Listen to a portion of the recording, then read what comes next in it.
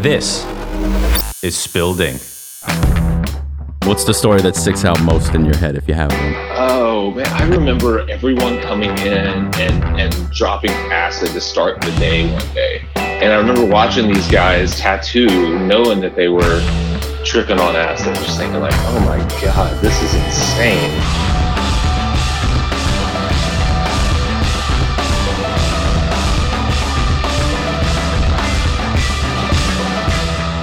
All right, guys, welcome to another episode of Spilled Ink. Today I have Jake Meeks from Memphis, Tennessee. Jake's been tattooing for the past 23 years and is also the host of Fireside Tattoo Podcast, which I frequently listen to. Yeah. Well, thanks. I'm actually very excited, I just told you, to have you on today because I get the best of both the tattooing world and the podcast world. So thanks for being here, Jake. Man, yeah, thanks for the invite. Yeah, excited to do it. Is it weird being on the other side of the coin, going from host to guest?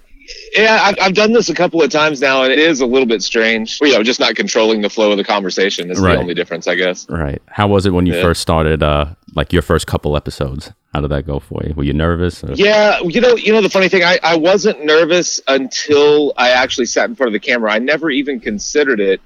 I had been listening to some podcasts, and at that point, you know, this was 2013. There weren't a lot. I mean, there were no other real tattoo podcasts. There weren't that many even art-focused podcasts. So I had heard like Joe Rogan and Tim Ferriss, and they made it seem really natural. Right. Or they sounded like they were just kind of hanging out with their friends. And I was like, oh, well, that's what I'll do. You know, for the first few episodes, it was just me and my buddy David. So it was more of just the two of us, like a discussion podcast. It wasn't an interview podcast. So I didn't think I was going to struggle with it. But as soon as I sat in front of a camera and looked into it, I was like, oh, shit. Like, I completely underestimated this. Yeah, I got all cotton mouth and stuff. They make it sound so easy. It's true.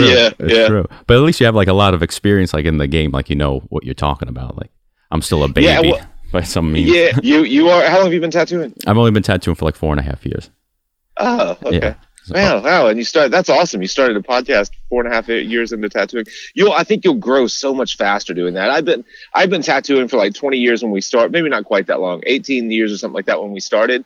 And I kind of had this idea that I knew everything. It was on the front end of social media and on Instagram. I didn't even have an Instagram when I started Fireside. So I really didn't know what the best, I really didn't even know what the best tattooers in the world were doing. So I had this kind of like false sense that I knew everything. Right. And so I get in front of this camera and I start like blabbing about everything I know, and then at the same time I'm meeting people that are obviously so much better than me in every respect, and I was like, what am I doing talking on this podcast? I have no idea what I'm talking about. Yeah, well, that's something that I wanted to do too. I just wanted to get like more involved in the industry, and like you said, these dudes at conventions are just so intimidating that like they have so many years in the game, so I figured that I could get involved this way and just like learn their stories. Right, man, it's great. And you find you learn from everyone. I've had so many interviews now with these guys that have only been tattooing 4, 5, 6 years, and they're awesome. And it's so intimidating to be around like a kid that's been doing it a quarter of the time that you have, and they're like infinitely better than you are. How's that been? Like when you first got your Instagram and you saw all these tattoos, like how did that make you feel?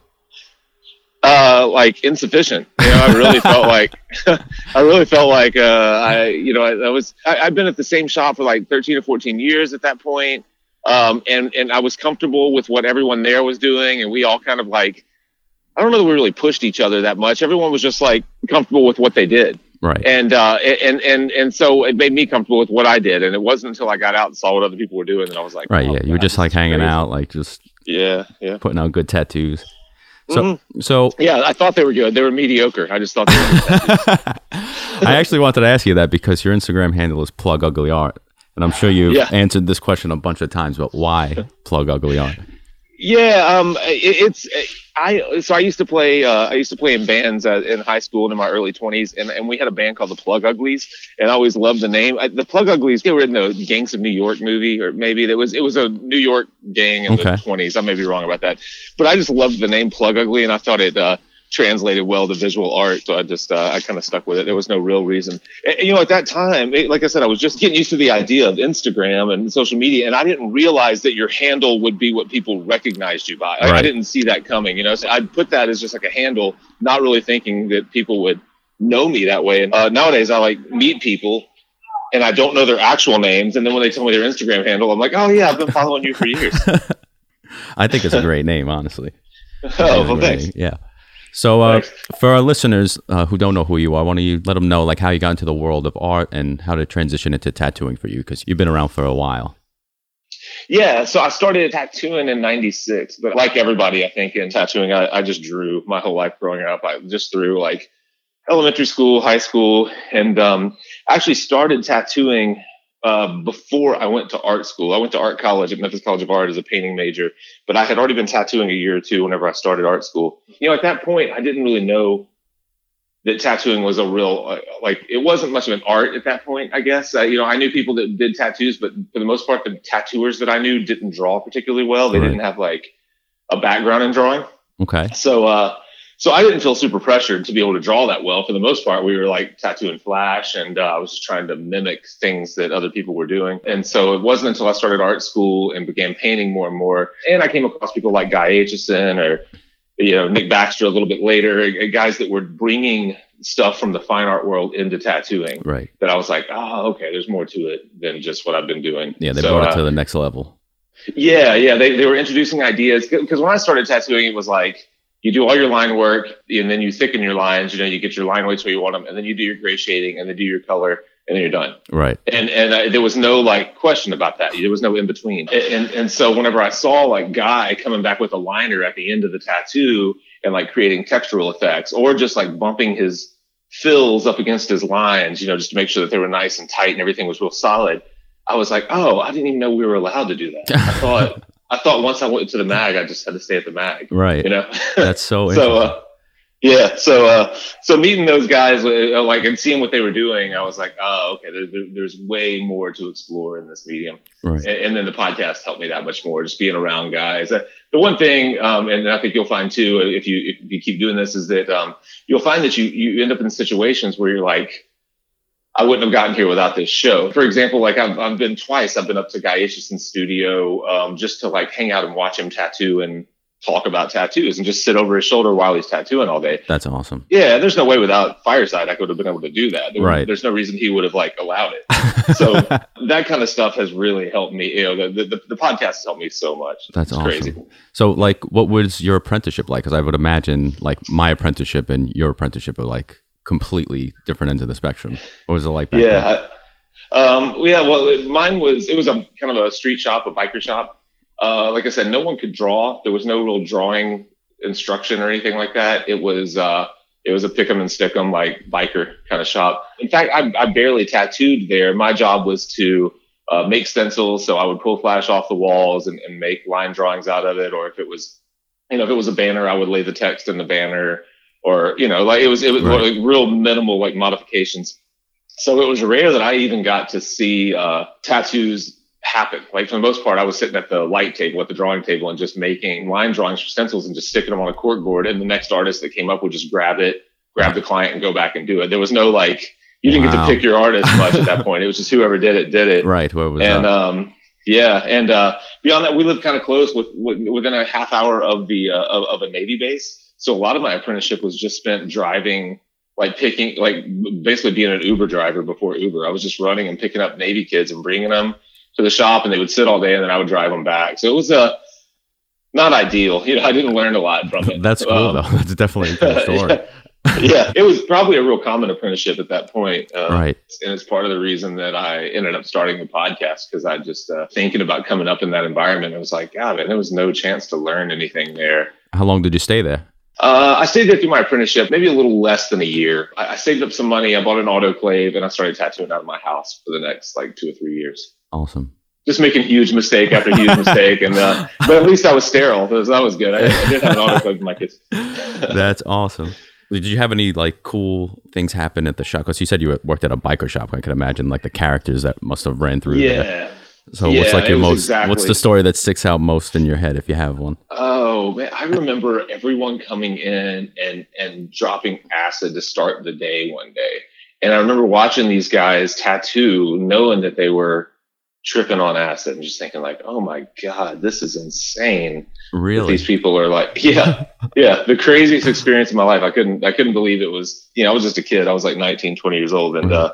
But I remember just thinking oh my God, these people are lunatics. Yeah, it was a tough environment. It wasn't an art focused environment, but it made me think that like looking at the work that was coming out and knowing that that I could draw better than those guys even then, even though I had no real formal art training outside of high school. I had a basic understanding of how to draw things and make them look believable. So I just was sticking around thinking like, well, as soon as I figure out the technical part of this, I'll blow all these guys out of the water. I'll be awesome. Yeah, it sounds like you couldn't wait to get out of there. Yeah, I was excited to get out of there. But you know, I underestimated tattooing so much at that point because I thought that was professional tattooing. And I was like, oh man, I'll be the best tattooer in the history of Memphis if I just stick with it. Right. Of course, then I started to meet people that could actually draw. I realized that I was way off. But early on, it was encouraging to be in an environment like that just because I knew that they weren't really bringing a lot to the table. None of them could really draw that well. Right. Did you teach yourself how to like deal with clients and all that stuff? Because it sounds like they weren't really that professional. They weren't. Yeah, I didn't learn much about dealing with clients there. And that was a completely different clientele. I ended up, from there, I started getting tattooed at Underground Art, which is where I ended up spending the next 15 years. And I was getting tattooed by David Evans, who was my co-host on Fireside for the first like 100 episodes. Mm-hmm. I started getting tattooed by him, and he was nice enough to like let me bring up the tattoos I was doing out of my house and like tell me what I was doing wrong. And I was always struggling with machines. And so he would help me get my machines back in tune or show me how to troubleshoot and stuff like that. And so I kind of had this makeshift apprenticeship through him just because he was tattooing me. And then eventually I got a phone call from Underground and they were like, hey, we have an opening. Would you want to come finish your apprenticeship here? And so basically I just came up and started working with those guys. And that's where I really learned to work with clients because they had a much higher quality clientele. Right. You know, it was the first custom tattoo shop in Memphis. So I was able to actually sit in and listen to consultations. And David, he's a wizard with making people feel comfortable. You know, he's really great at like talking them through the challenges of the tattoo and what he thinks would work and why it would work. And he had such great bedside manner that I just basically adopted what he was doing. That's great. Yeah, that's very valuable. A lot of people underestimate that. But a lot of clients really don't understand that either. And that's kind of why I wanted to make this podcast also, because I could offer the artist perspective, but I also want people to understand when they walk into a shop, how they're viewed by the artist and what they can do to make that experience easier. And it shouldn't be all on the artist, you know?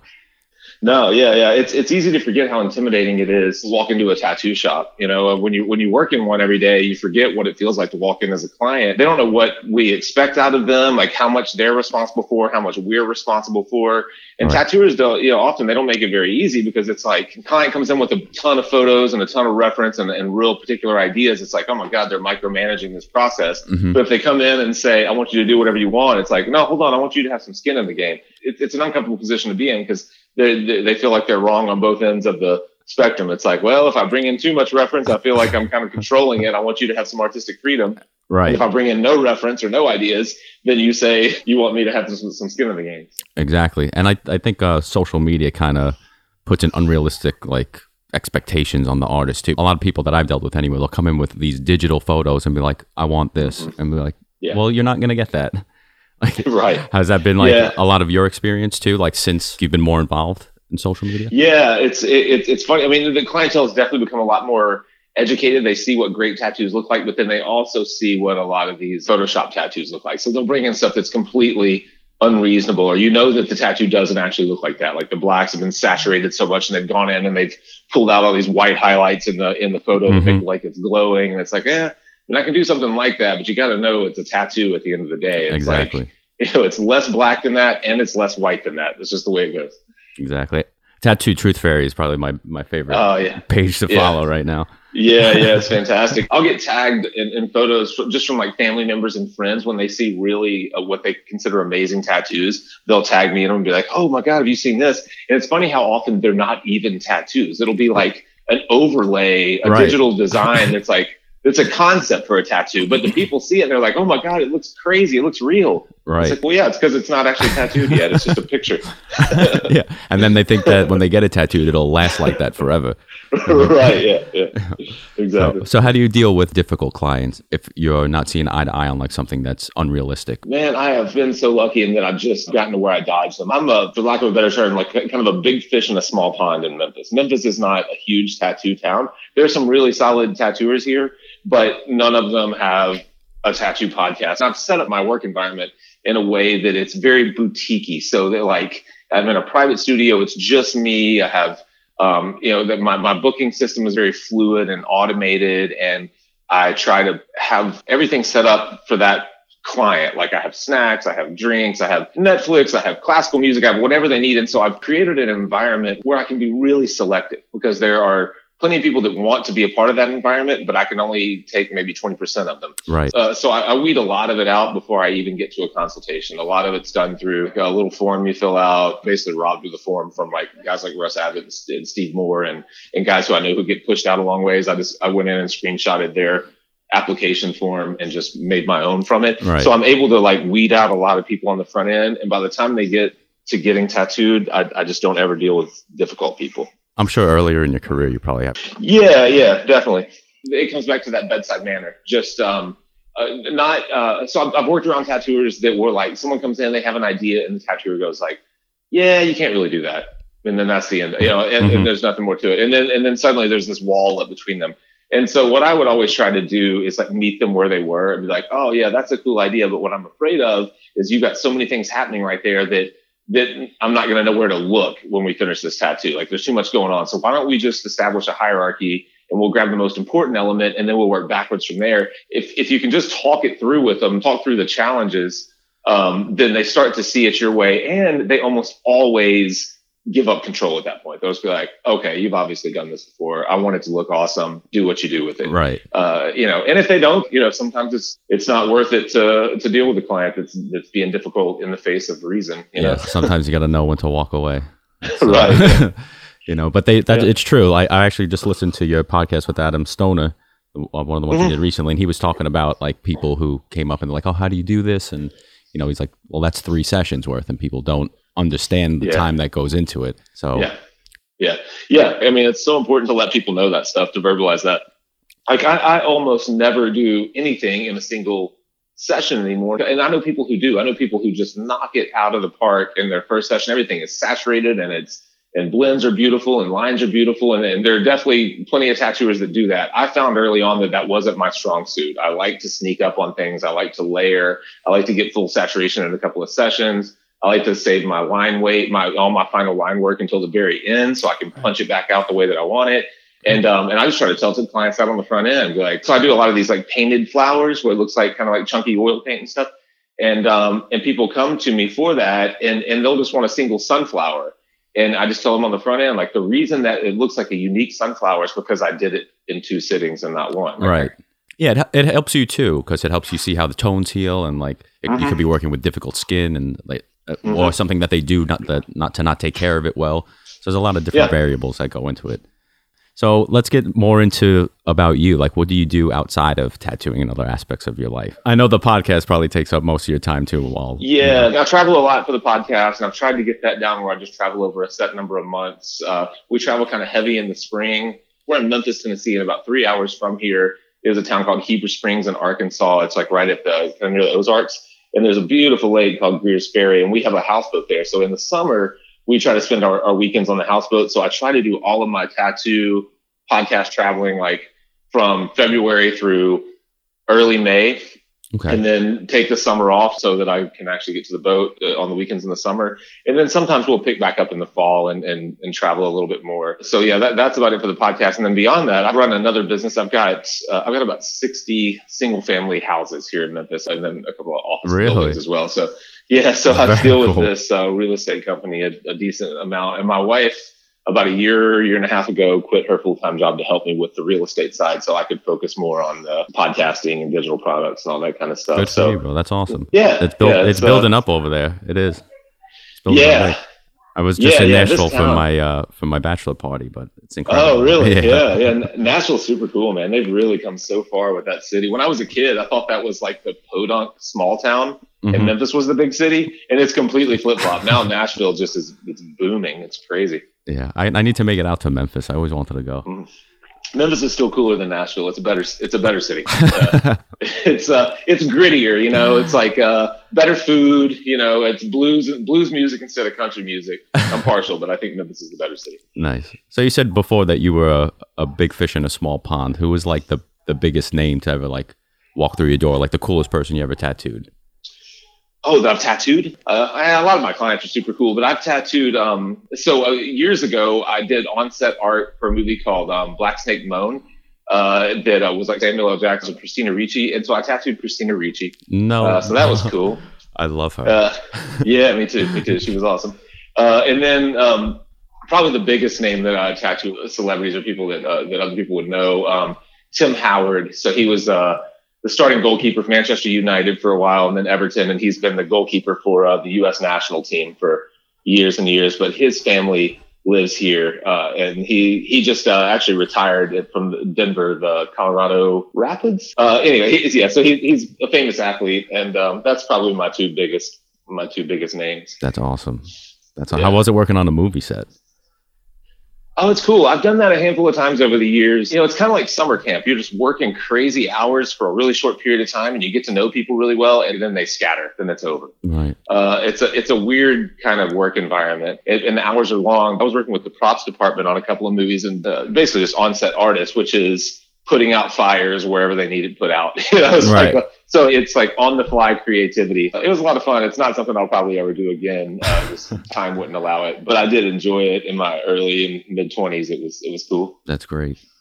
I love that movie. It's awesome. Oh, have you seen it? Black Snake Moan? Yeah, it's awesome. Yeah. So you know what my full-time gig was on that? Not really full-time, but what I spent the most time doing. There was a chunk of time in that movie where Christina Ricci is chained up in Sam Jackson's house out in the woods. Mm-hmm. And so we had all of this chain, and the chain that was actually around her body was really lightweight plastic chain.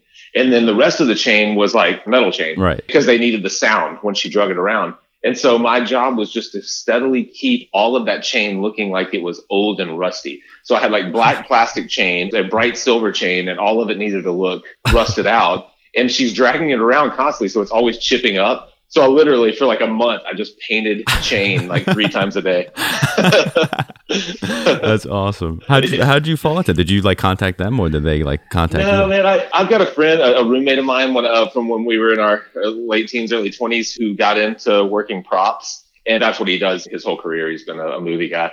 And so he would just pull me in when they needed on-set art kind of stuff. So I would come in and work for like a day or two here and there. And then with Black Snake Moan, he was like, I really need just an on-set artist for 10 weeks or whatever it is. It was earlier on in my tattoo career, so I wasn't booked real far or anything. So I was able just to close my books out and jump on a movie set for a couple of months. And it was cool. I really enjoyed it. Yeah, that's great. That sounds like an awesome experience. Yeah, it was. Going back to what you were saying, like you travel a lot, you go to conventions, and you speak to a lot of like pretty heavy hitters in the game. Is there anything like that you dislike about the tattoo industry as it stands now, or like how has it changed for you? Or that I dislike about it? I'm sure there are some things. Overall, it's so far beyond where I ever thought it would go that I'm just like so proud to have been a part of it and watched the transition take place. There are a lot of opinions and a lot of egos, in tattooing, but I think that's like part of its charm. I think I like that people are real stuck in their ways sometimes, and you get to have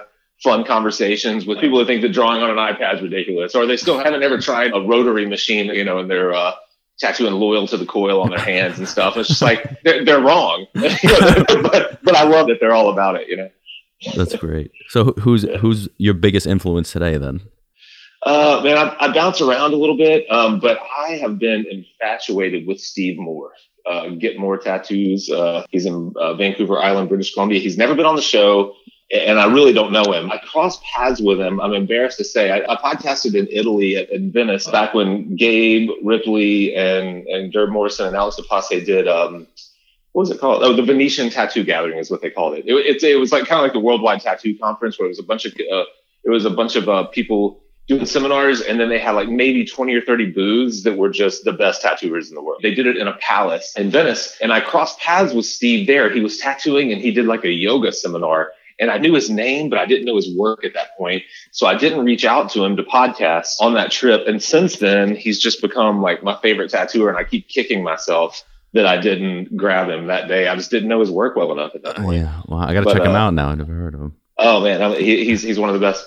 I love like large scale illustrative tattooers. Andy Chambers is someone I really like. He's actually starting a back piece on me next month. I was super influenced by Baxter and Jeff Insminger and Guy Aitchison and all those guys in the late 90s and early 2000s. Yeah, and then, the same as everyone else, like Philip Liu seemed like larger than life. Everyone that I set out to interview when I started Fireside, I've interviewed, except for Philip Liu. He's the last one that I haven't crossed paths with. Very cool. Did you start like cold calling people, or was it just really just based on experiences that you've met them at? I started, since we were doing all of ours video, I just started going to convention and walking up to their booths and asking if they would come on the show. And it worked pretty well because we were face to face. And at that point, you didn't get calls from magazines or podcasts. It was early on. Just asking for an interview. Tattooers were just like, what? I don't know if it was pre-Ink Master, but it had to have been early on. It was 2013. Tattoo celebrities weren't really a big thing, I guess, at that point. And so I would just go up and ask people if they would come on my podcast. And of course, no one thought of a podcast at that point as being video based. They thought it was like what you and I are doing right now. Right. It's all audio. And so when they would show up at my booth and there would be cameras set up, they were like, what are the cameras for? So we have more than one person sit down with us, see the cameras, and just be like, oh, never mind. I don't want to be on camera. Really? Walk away. Yeah. That must have been so frustrating. It was. I was like, come on. Like, you're already here. Just sit down. Forget about the camera. Yeah, that's what I'm learning myself. I haven't had a lot of real hard no's yet, but a lot of people are like hesitant because they're like shy or they don't want to get it going, which is why I'm happy I reached out to you first, because you're a good personality. It's cool. Thanks. I appreciate it. Yeah. That is the challenge. And you'll find like some of the people that you love their work and you look up to them and you have so many questions you want to ask. You'll find that they're like one word answer people, and they're very uncomfortable in their own skin. And it just turns into like a grind to get through some of those interviews. And you really have to fill space and time on your own, Yeah, and it's tough, like speaking to someone you've never known, like we've never met before. Right. This is the first time I'm hearing your voice outside of your own podcast. So it's a cool experience. I'm looking forward to where this could go. But yeah, man, absolutely. I love it. It seems like people send me links to tattoo podcasts, and it seems like there are quite a few of them these days. And I haven't listened to all of them, but I do love that there are more and more voices out there. When we started, there was a guy, what was his name? He's a New York guy as well, I think. Keith Caramello. He was doing one called The Tattoo Mentor, and I listened to a few of those, and I was like, oh, yeah, that's interesting. And then there was us, and then Off the Map Live started right around the same time as us, but there were almost no like tattoo voices out there, like people just starting conversations. Right. And so I love that there are more and more people out there just like sharing their ideas and doing interviews and asking interesting questions. It's awesome. Yeah, and it's cool just to meet your favorite artist, or like you'll never get the chance to meet your favorite artist. It's good to hear his stories, and like you almost feel like when you're listening to a podcast that like that's your friend. Yeah, he's talking to me or something like that. I just find this really cool. Yeah.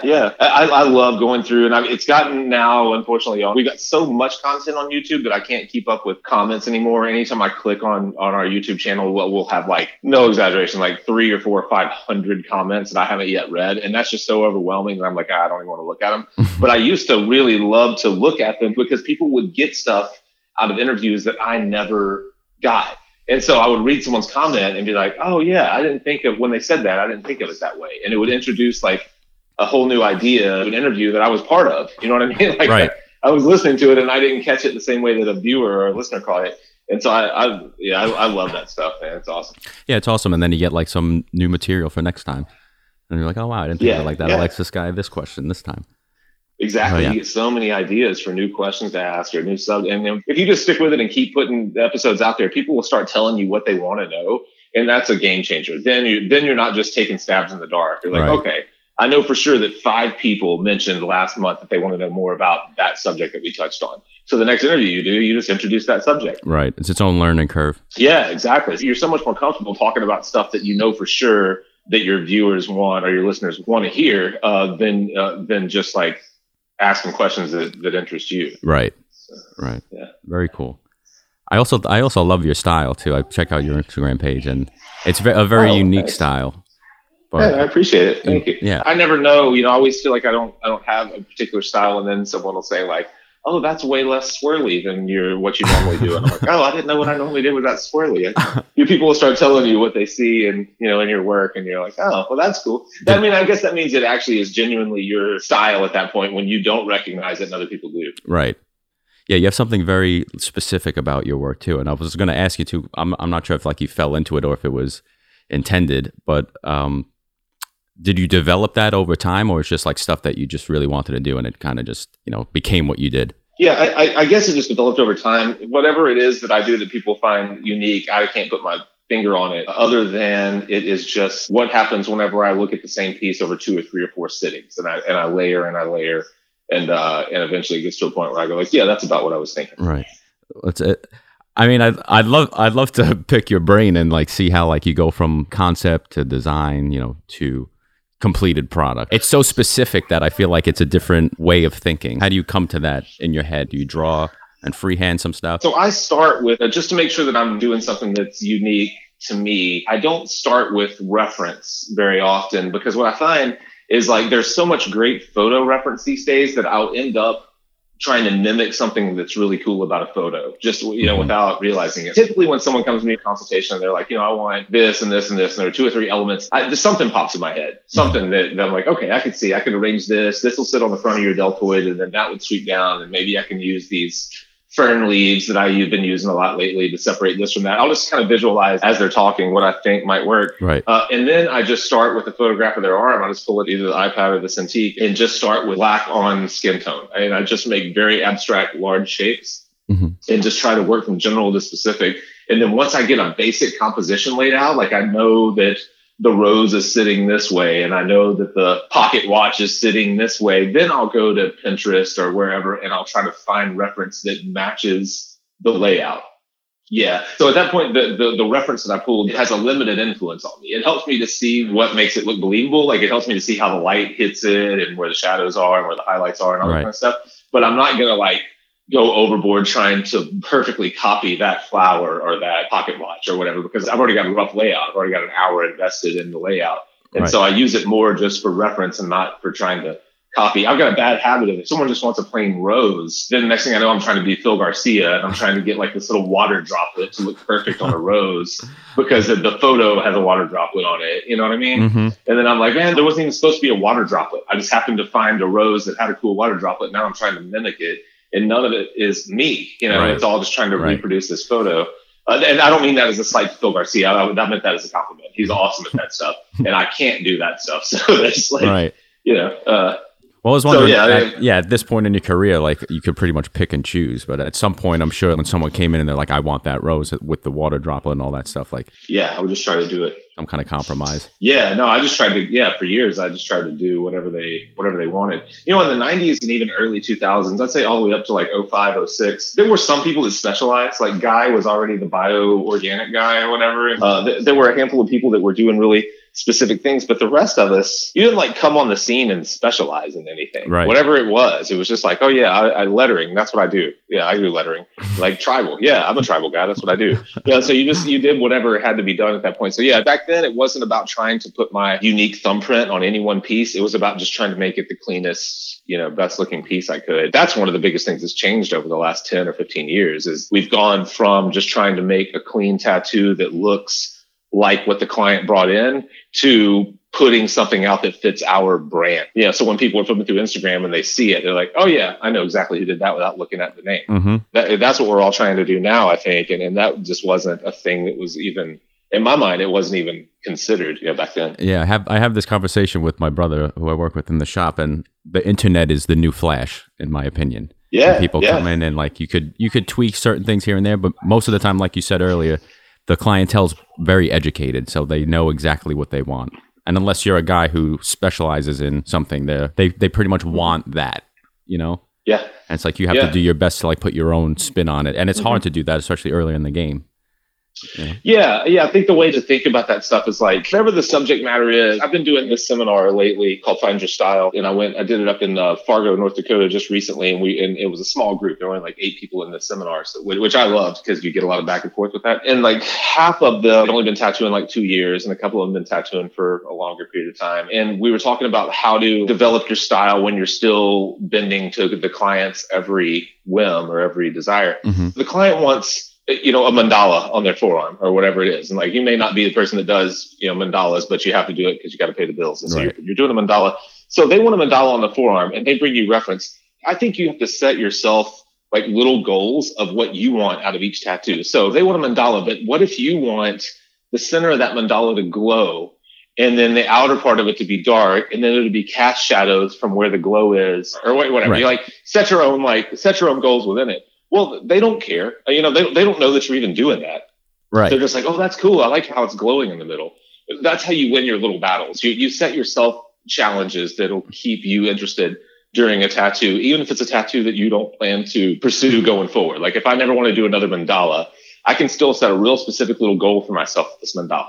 I want to figure out how to make cast shadows look real, and so I'm gonna set a little like glowing center of this mandala, and then as it goes out, I'm gonna make the cast shadows get longer, and as it gets closer to the light source, they're gonna be smaller cast shadows and more intense. You know what I mean? Sharper edge. That's actually a really cool way to look at it. Yeah. So whatever the tattoo is irrelevant. You set yourself a drawing goal within that tattoo, and then suddenly you'll find some tricks within that cast shadow thing that you're trying to explore, and you can apply it to everything that you do. And then before you know it, people recognize that you always do those cool cast shadows, no matter what the subject matter is. Very cool. Yeah. That's it. I've never looked at it like that. Yeah, so it's almost like a little bit of you in it. Yeah, so you're putting your own thumbprint on it, no matter what, because you set a goal that had nothing to do with the subject matter. Your goal was making light reveal form, and whether that was a mandala, or whether it was a rose, or whether it was a lady with a wolf on her head, it doesn't matter. Like you made a nice, like strong light source, and all the shadows made sense with it. That was your goal. So if you never do another lady with a wolf on her head, which I hope no one ever does another one, I don't care. There's some good ones out there. You solved that problem of like, oh, okay, I figured out how to make that shadow look cool or look believable, and now I can take that little bit of knowledge and I can apply it to the rose that I do next week. Right. That's great advice. I'm definitely going to do that in my next mandala piece or something like that. Yeah. I hope you do. Yeah. Let me know. Let me know how it goes. I will. So we're about coming to the end of this. I'll let you go. I know you have to be somewhere. So yeah, I've got a flag football game for a 9-year-old. It's going to be awesome. Where can people best reach you? Instagram, I'm at Plug Ugly Art. There's also at Fireside Tattoo that one of my camera guys kind of runs, and Plug Ugly Art is probably the place you'll be seen first if you send a direct message or something like that. Or pluguglyart@gmail.com is the best email. That's probably the two best ways to get me. Is there anything you're working on right now? I know you said you were doing seminars and stuff that you want people to know about. Yeah, I'm trying to build that seminar out. So if anyone is running a tattoo show, if you're putting on conventions and looking for people to do seminars, I'm super comfortable in front of a camera these days. I'm less comfortable in front of actual faces. So I'm trying to get better at that. So I'd like to do more live seminars. Just to kind of feel out and get that instant feedback of whether or not what I'm saying resonates. So I'd like to do more live seminars, and I'm working on a course through Fireside that we're calling the Apprentice's Toolkit. And it will be, if you've ever watched any of our Fireside Technique videos where it's kind of like an over-the-shoulder camera view, and I'm kind of voiceovering what I'm thinking as I'm solving problems in a tattoo, it'll be that, but on a very basic level of like why you would want to build up line weights and how to build them up, and why you would want one color more intense than another color, and how to do that technically. So I'm hoping it turns out as kind of a balance of drawing and technique is the goal. I don't mean it at all to replace an apprenticeship. I don't think that YouTube can replace an apprenticeship, but I would like it to supplement apprenticeships. The one thing that I've found with all of our feedback for Fireside over the years, there are a lot of people that are trying to learn to tattoo in really difficult environments. People that have bad mentors, or that have, there are 5 apprentices in the same shop and everyone's struggling. So what I would like is to be able to help those folks out to supplement a traditional apprenticeship. That's awesome. That's great. I wish you were doing that around the time that I was looking up YouTube videos and stuff like that. But very cool. Yeah, well, hopefully it's out soon. It's a lot of work. It really is. So it's kind of coming together slowly. I'm having to do it in my spare time, but I hope it's out. It'll be out this next year. It'll be out in 2020 at some point. Very cool. Well, if you're ever in New York too and you want a guest spot, we'll be happy to have you. What's the name of your shop? Tempted Ink in Brooklyn, New York. Awesome. Yeah, man. I'd love to. I love New York. All right. Well, maybe I'll catch you at a convention sometime. We could catch up and shoot the shit. Awesome. Sounds great, man. Well, thanks. Thanks for taking the time, Jake. I really appreciate it. Absolutely. Thank you. That wraps it up with Jake Meeks. You can find more about what Jake is working on at firesidetattoo.com, on Fireside Tattoo Network on YouTube, and on Instagram at PlugUglyArt. Tune in next week where we speak with Jake Gordon from Morgantown, West Virginia, and he talks about growing pains. We didn't really knock on the door. We kind of more or less beat on the door. And the dude came out with a gun. And his experience with a client in an extreme situation. His skin was like greenish gray, and the person's like, is he breathing? We have an ambulance on the way. Is he breathing? Spilled Ink is produced by Fulton Street Music Group. Our producers are Cleo Kolitsopoulos and Alex Fulton. Our music is by Cat Blaster. I'm your host, Mike Maldonado. Follow us on Instagram at Spilled Ink Official.